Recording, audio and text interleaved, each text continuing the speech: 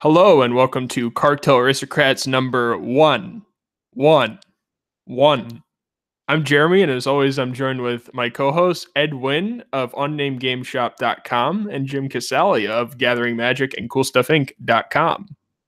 As always, we'd like to thank our co-sponsor, CoolStuffInc.com, for providing us with a free $25 gift certificate to give away. With free shipping on orders of $100 or more and a sweet 25% buy list bonus, CoolStuffInc.com is the store for all of your Magic the Gathering needs. How are you guys doing this week? Well, I'm doing okay, but I thought this cast was going to be canceled today because Deadward was sleeping. Yes, Deadward. I wasn't asleep. Ed said, for those who don't know, there's a thing every week where Ed says he will be on at a certain time, and then he falls asleep. And then it's not every time. It's like the third time, but it's more than no times. It's enough times. Ed, where are you currently? I'm in District 9 in Prague after a very, very long flight to get here. Yep. So Ed is currently in the Hunger Games. He's in District 9, which is close to the venue. So if you're going to be at the Grand Prix, you should say hi to him, because I know we have a couple of European viewers that are going to be there just based off of Twitter. Jim, what have you been up to? As far as Magic, like my play group started their pre-con league, so I'm debating on what are the most unreasonable ways to kill people. Complain about Finest Hour. That's a good way to kill people. Yeah, Finest Hour is dumb and stupid, and I wish it wasn't in the deck, but Commander Damage is also dumb and stupid. I think I'm leaning towards playing Rest in Peace and Helm of Obedience, because I'm just that kind of guy. Makes sense. Yeah, not a whole lot going on. I have a lot of planning to do and stuff for my wedding. A lot of little details to nail down, so I haven't been as involved in Magic as I would like to have been lately. But also, like, this weekend, Magic Twitter was like a dumpster fire, so I don't really feel like I missed a whole lot. Man, I took the weekend off and I went to Manhattan, and I actually, there were some Cartel listeners that knew I was there and we were like trying to meet up, but I didn't have time. It was nice to just like not check Twitter and get away from it all. So, and speaking of getting away from it all, Ed and I have started talking about what suit I'm going to wear to Jim's wedding, because he's losing this Bitcoin bet that we made on Cartel almost a year ago. How does that at all relate to getting away from it all? Like, how did you segue that way? Because you go from civilization to Florida. But I live in a city in Florida, not like where Florida man lives. It's still a swamp. Still counts. So it'll be a ton of fun, and we will definitely post a picture of Ed's shaved head on the Cartel page. I think that's the part that hurts. It's not the money being lost, it's the fact that Ed will have no hair. No, it's for sure the worst part about it is losing a bet to you. All of the conditions of the bet are not as nearly as bad as losing to you. I guess that makes sense. But you know what's worse than losing a bet? Hearing about it every day. Counterfeits. Oh man, no, I definitely think that Ed's thing, hearing about it every day, is definitely worse. As everybody knows, everyone was complaining about counterfeits, and I figured we might as well bring this topic back into the rotation. I had a couple of customers come in, and after when I was back on Monday, and they were like, I don't know if my cards are counterfeits, because I've been seeing all this stuff online and they're getting better. And I whipped out a loop and I was like, here's the rosette pattern, here's the light test, boom, they're real. And they were like, wait, I thought that it was harder than that to see if a card was real. And it was like, nope. Yeah. So TCG Player came out with a statement on counterfeits as well, and their buyer protection that they always advertise. Do you guys just want to sort of touch real fast on how the 7th edition the 7th wave of counterfeits is like not a big deal most of the time? Because I know Ed deals with this a lot. I mean, I don't feel like I purchased a ton of cards that are likely to be counterfeit targets. That being said, like, some of them are pretty obvious, and I don't play in competitive REL tournaments where, like, I'm very afraid of having a counterfeit in my deck. That being said, if you're worried about that kind of stuff, support your LGS and buy your cards there. They should know better. So the biggest thing about counterfeits is there's no actual reason to just be like, it sounds like from what your customers are, from their reactions, Jeremy, it sounds like they're just being like a little bit like too paranoid about it. It's not like, you know, there's no reason you should think like, oh my God, every vendor out there is like, there's counterfeits everywhere, everyone's out to get me type thing. That's definitely not the case. Know your source. Most vendors, if you know, if they're reputable, they actively won't be selling fake cards. A lot of vendors, I know, like they'll, if you ask them, you can actually, like you can just ask them, they'll show you fakes. Like I know in one of my boxes somewhere, I don't think I have it with me actually. I just have a bunch of cards that are in sleeves. I probably should write on the card and write fake just so they don't get, if I lose them or something, they don't get put back into circulation. But I have a bunch of different iterations. You can see like once you actually look at fakes, it's very, very easy to tell that which ones are fake, which ones are real. The harder problem that I imagine most people would have to deal with is that they don't actually know what fake card looks like. So there's no distinction between, you know, I have like my entire modern deck, you know, if you play like what's a reasonably expensive, like Jund, for example, it's like, you know, almost every card in the Jund deck has been in one of the iterations of the fakes at some point, like Liliana, Tarmogoyf, Blackleaf Cliffs, Verdant Catacombs, etc. So if you actually look at a fake and compare it to a real one, you'll be able to instantly tell. Like most of them, just the feel alone should give it away. Most of them just have like a very waxy texture that's not very hard to distinguish. Like if you just feel enough Magic cards, like you'll know like, okay, Magic card is not supposed to feel like this. The other big thing is if you're looking at a vendor showcase, for example, and it's something expensive, just ask them, hey, can I take a closer look at your Tarmogoyfs or your Lilianas or something? Again, it's very possible that, you know, they bought Jund deck or something and the 4 Liliana of the Veils were fake, and they didn't even think about it. They just like pulled them out of sleeves and put them in their sleeve and put them back in their showcase. The font is usually, you look at it and compare it side by side to a real card, you'll immediately be able to pick it out. And again, for the most part, like if you're buying from reputable sources, the likelihood that you actually will get a fake is very, very low. And even if you do, they'll usually just say, yep, this card's a fake, here's your money back type thing. So that's really all I have to say about counterfeits. TCG has their protection plan. It's good against it. eBay will obviously always side with the buyer in every situation, so you're protected against it there. There's no reason to like be overly scared about them. Just be aware that they are out there. And again, if you go to a Grand Prix, just ask the vendor, just say like, hey, do you guys buy any fakes this weekend, or do you have any fakes on you? Most vendors will usually have some. They'll be able to show you, and you can just kind of compare them side by side with a real card, and you'll just immediately be able to say like, oh, this is a fake. It does get harder if you're trying to buy a lot of cards and you're like, you see a lot of them, you don't really think about it, especially on the smaller things. Like it's one thing to have fake Lilianas and Tarmogoyfs, but you're probably never going to look it over and think like, oh, this Aether Vial is fake. And those are ones that you have to be more cognizant of. I will also just point out that as far as like the feel of the card is concerned, just because it feels waxy doesn't mean it's fake. It just means that you should take a second look. There are cards that are real Magic cards that have a waxy print on them because they're from pre-con decks, most notably like the Burning Catacomb, Goblin Guide, Blood Chest. Yeah, Windswept Heath is like that too. It's like supplementary standard reprint decks. I don't remember what they used to call them. Do you remember the name of them? Yeah, event decks. There we go. The event decks. Grandpa Jim is going into the bad part now. They like changed the name of them 3 times now. I don't know. They used to be event decks, then they were called something else. They're called, what are they called now? Like something new, right? The one that has the Hazoret in it. No. Aren't they? Are they still called event decks?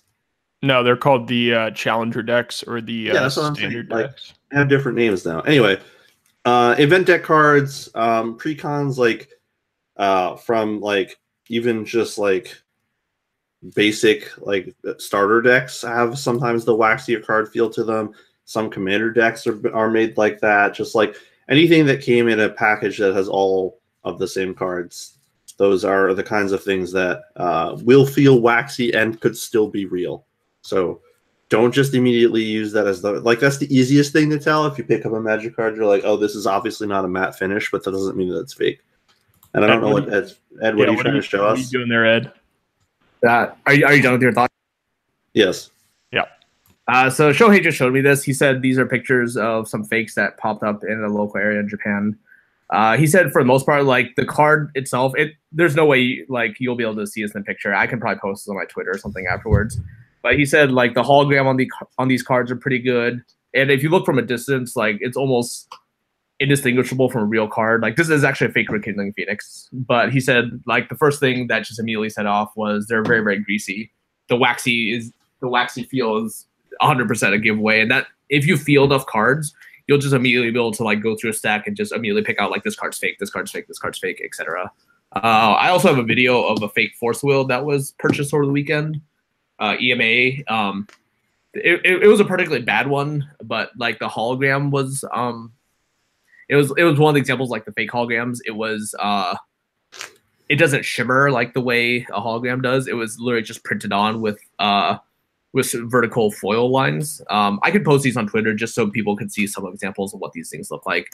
And I could probably do this more in GPs going forward as I encounter them, just to show people at least like visually what to look out for. Yeah, the big thing is with the foil stamp is whether or not the foil is raised or indented to see if the cards are fake or not. It's the easiest way. You can just like feel the stamp, and it's not that hard. Yeah. So basically, when it comes to counterfeits, either buy from a trusted source or get a second opinion once you bought the card. Yeah, and if you're playing Magic and you're worried about your opponent's cards being fake, most of them are indistinguishable in sleeves, so I wouldn't worry too much about that. But if you have any concerns, you're always strongly encouraged to call a judge and ask them. Yeah, we've actually speak to them. DQ'd players from tournaments because judges have been doing deck checks, and then they're like, this card looks fake, and they pull it out of the sleeve, and it's an obvious fake, and it's like, yep, get out of the tournament. Well, I don't necessarily think that that's like, I don't think that they necessarily played with a fake on purpose, but we have had instances where someone has proxied every card but the basic lands in our tournaments. Okay, well that's different than like your playset of X is fake. Like I think it was last weekend, Danny Jessup Andrew Jessup. Andrew, sorry. One of the Jessup brothers was playing with fake Cavern of Souls and Horizon Canopies, but like clearly that was not his MO, wasn't to like do that. They just the person he borrowed them from didn't know they were fake also. So like don't assume malicious intent if someone has a fake card. But I would still recommend, if you have any questions, to call a judge. And just in case you feel uncomfortable, you can also ask to speak them away from the table.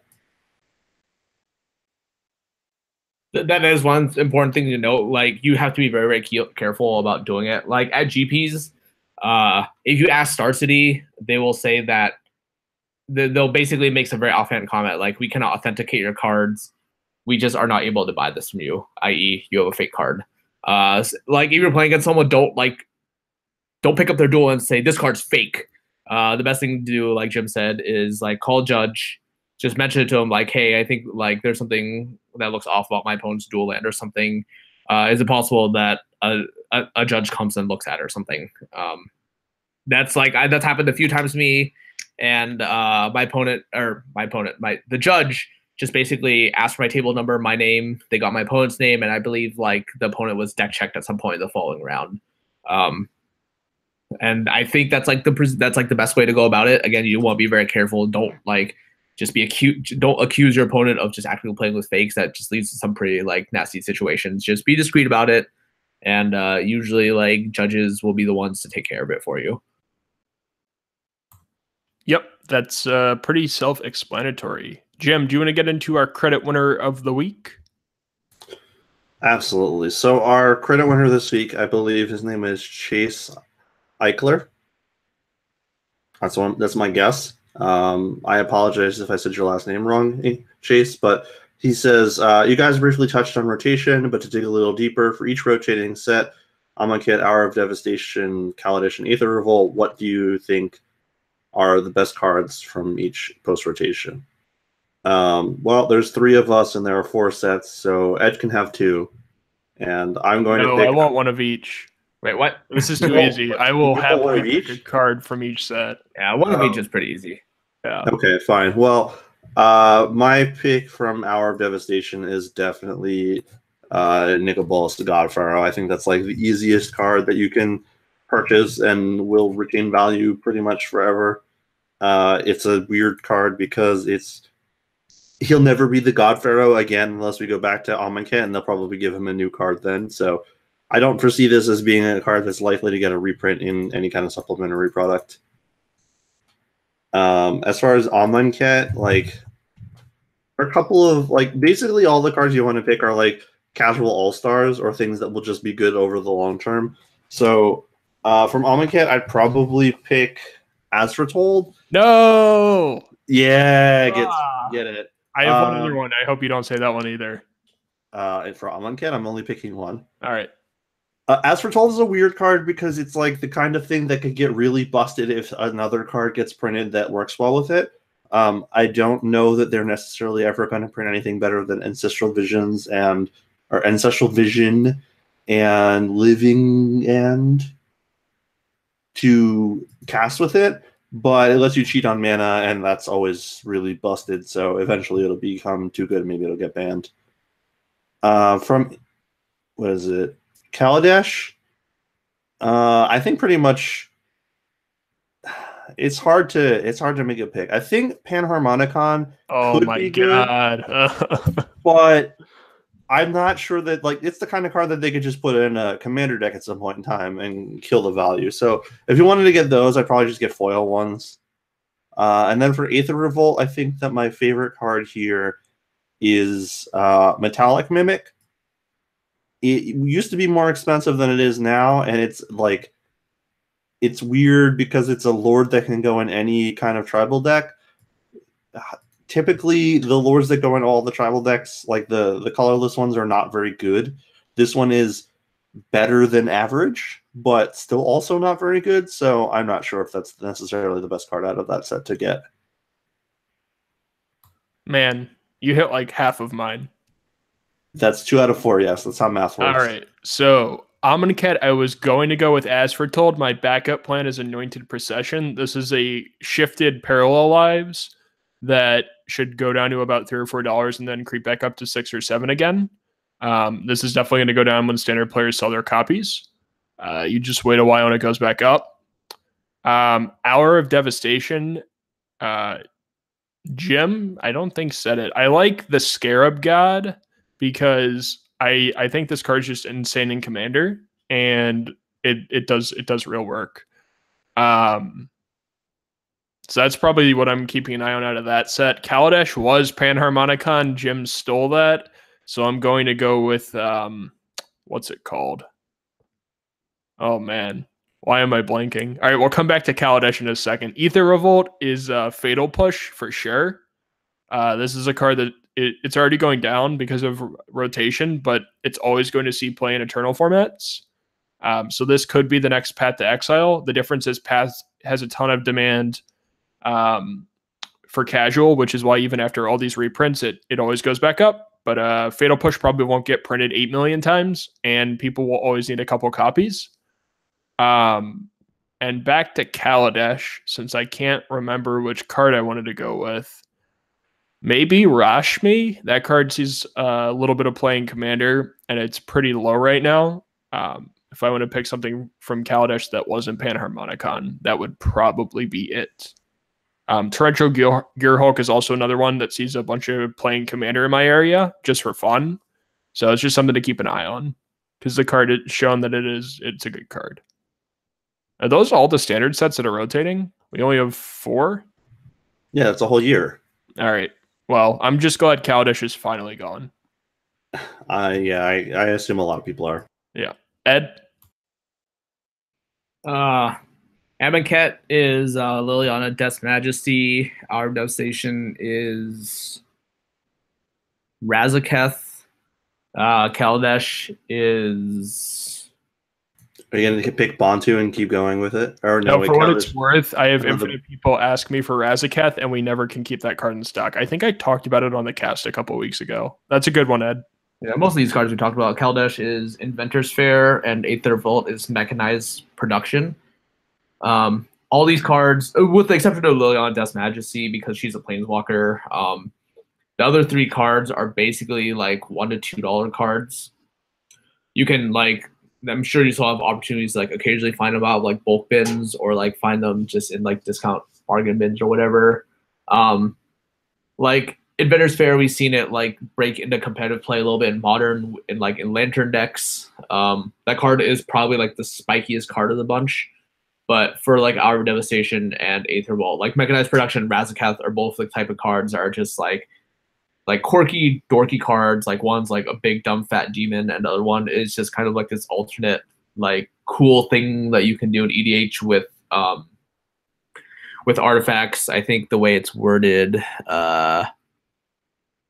like this, you can do goofy things like with like Paradox Haze, for example. Like that's, you know, there's no shortage of like cute things you can do that kind of like that will cheese this. Alternate win comes are always popular.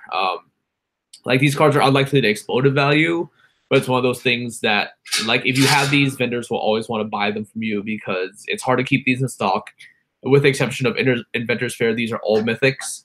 And unlike a card like Chandra Torture Defiance, which every player has 4 of, or like Hazard or something, because I guess 1, because they're in Challenger decks, but 2, because those were like competitive cards. People knew to hang on to those. There's no shortage of these other cards that you can find in Draft Shaft that people just don't really care about. You find them in trade binders of people who don't actively play Commander, who don't really think about it, that you can just kind of pick up on the cheap for nothing. Most vendors have reasonable buy prices on them, again, because these are the casual cards that they like to have a stock of all the time. Like in Jeremy's case, it's Razaketh. And like, I think, you know, it's unlikely that these cards will ever explode in price. It's unlikely Mechanized Production is going to like make some like, you know, become a breakthrough deck in Modern or something. But the nature of these casual cards is that they'll just always be good. They will always have a steady buy price, and you can usually find reasonable opportunities to pick them up on the cheap.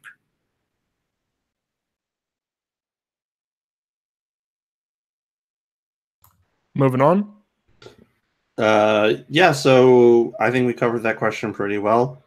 Chase, can you send me an email at cartelaristocrats@gmail.com, and I'll get you your $25 gift certificate to coolstuffinc.com.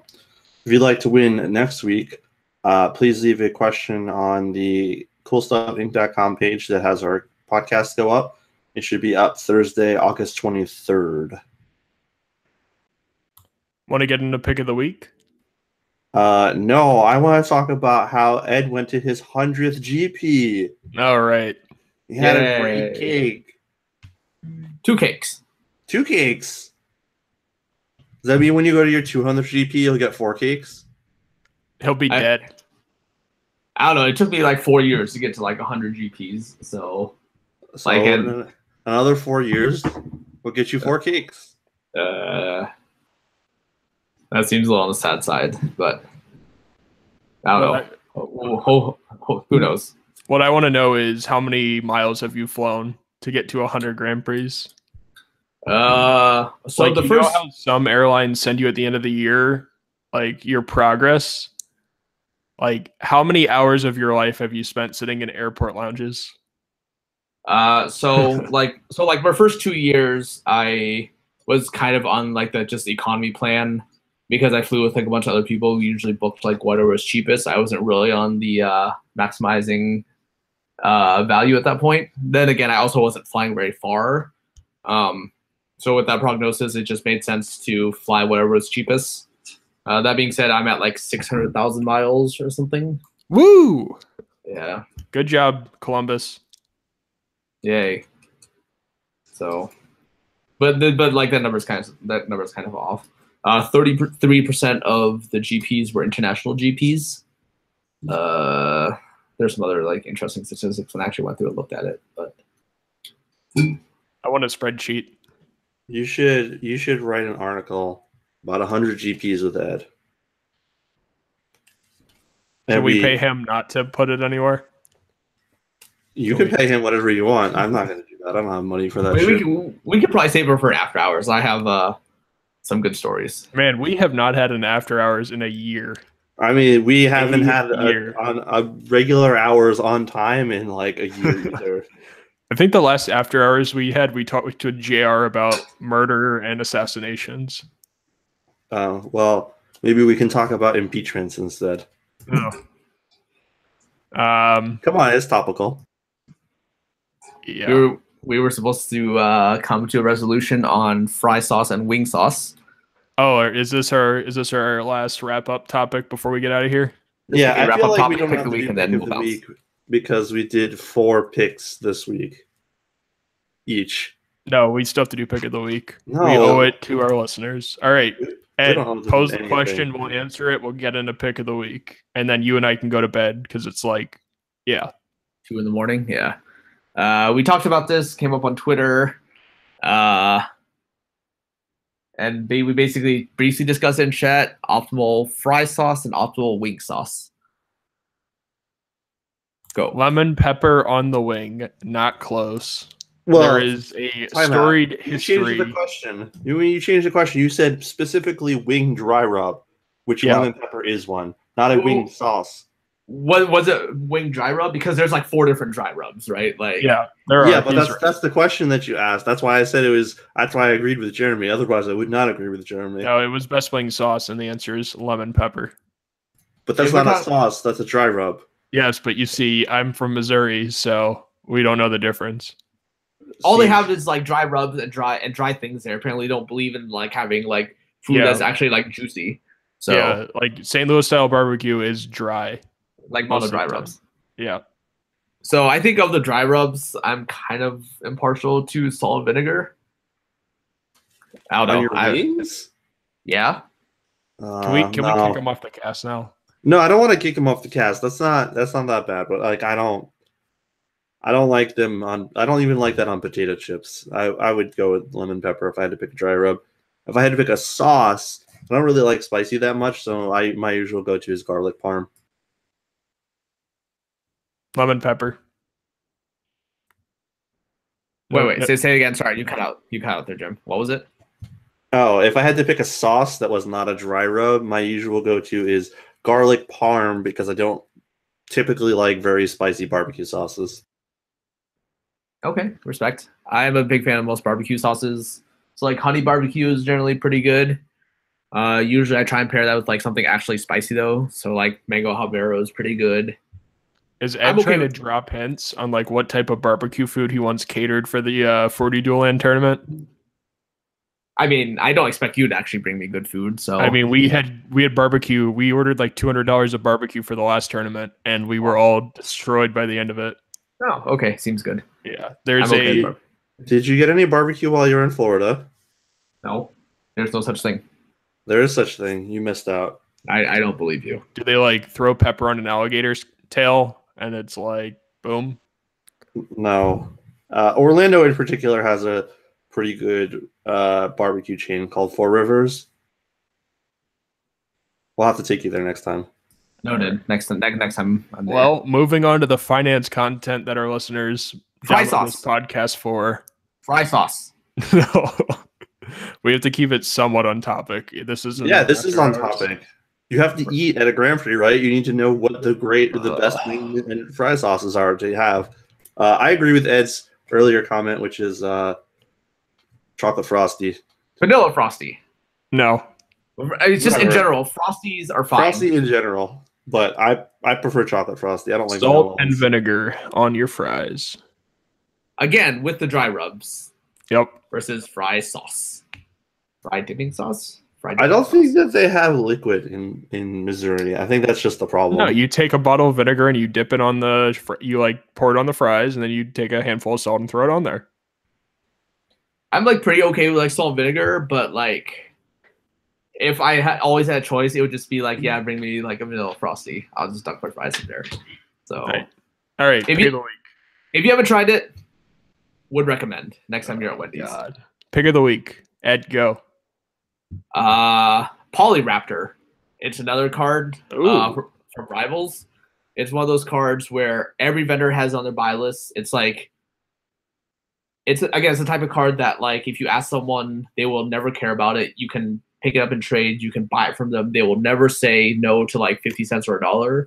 I'm pretty sure most buy lists, if you can find them, probably are like about $1 to $1.50. Especially if you do something like I don't know what Star City has. I didn't have a chance to look it up, but like it would surprise me if you like you bought them at $1 and then you just turned it to Star City credit. With the 50% credit bump, that's like 38% off, I believe. Math is eluding me right now. But with a 50% trade bump, if you're getting if you're paying $1 on Polyraptor, you're trading for 50% trade bump. And you can use that to actually buy like the cards that you want. That's just actually saving you money right there. And like that's you like paying actual buy price on it. Usually you can get it for less, mainly because it's one of those, again, it's a mythic rare, it's a dorky like casual card, it's like a big dumb dinosaur. It kind of hits all the sweet points of a card that will just always be good. It's like it's 8 mana. It's 8 mana 5/5 that technically has no text. So it's like, is it ever going to like break out Modern? Definitely not. But like, will this card always be worth something to vendors who sell to casual players? Absolutely.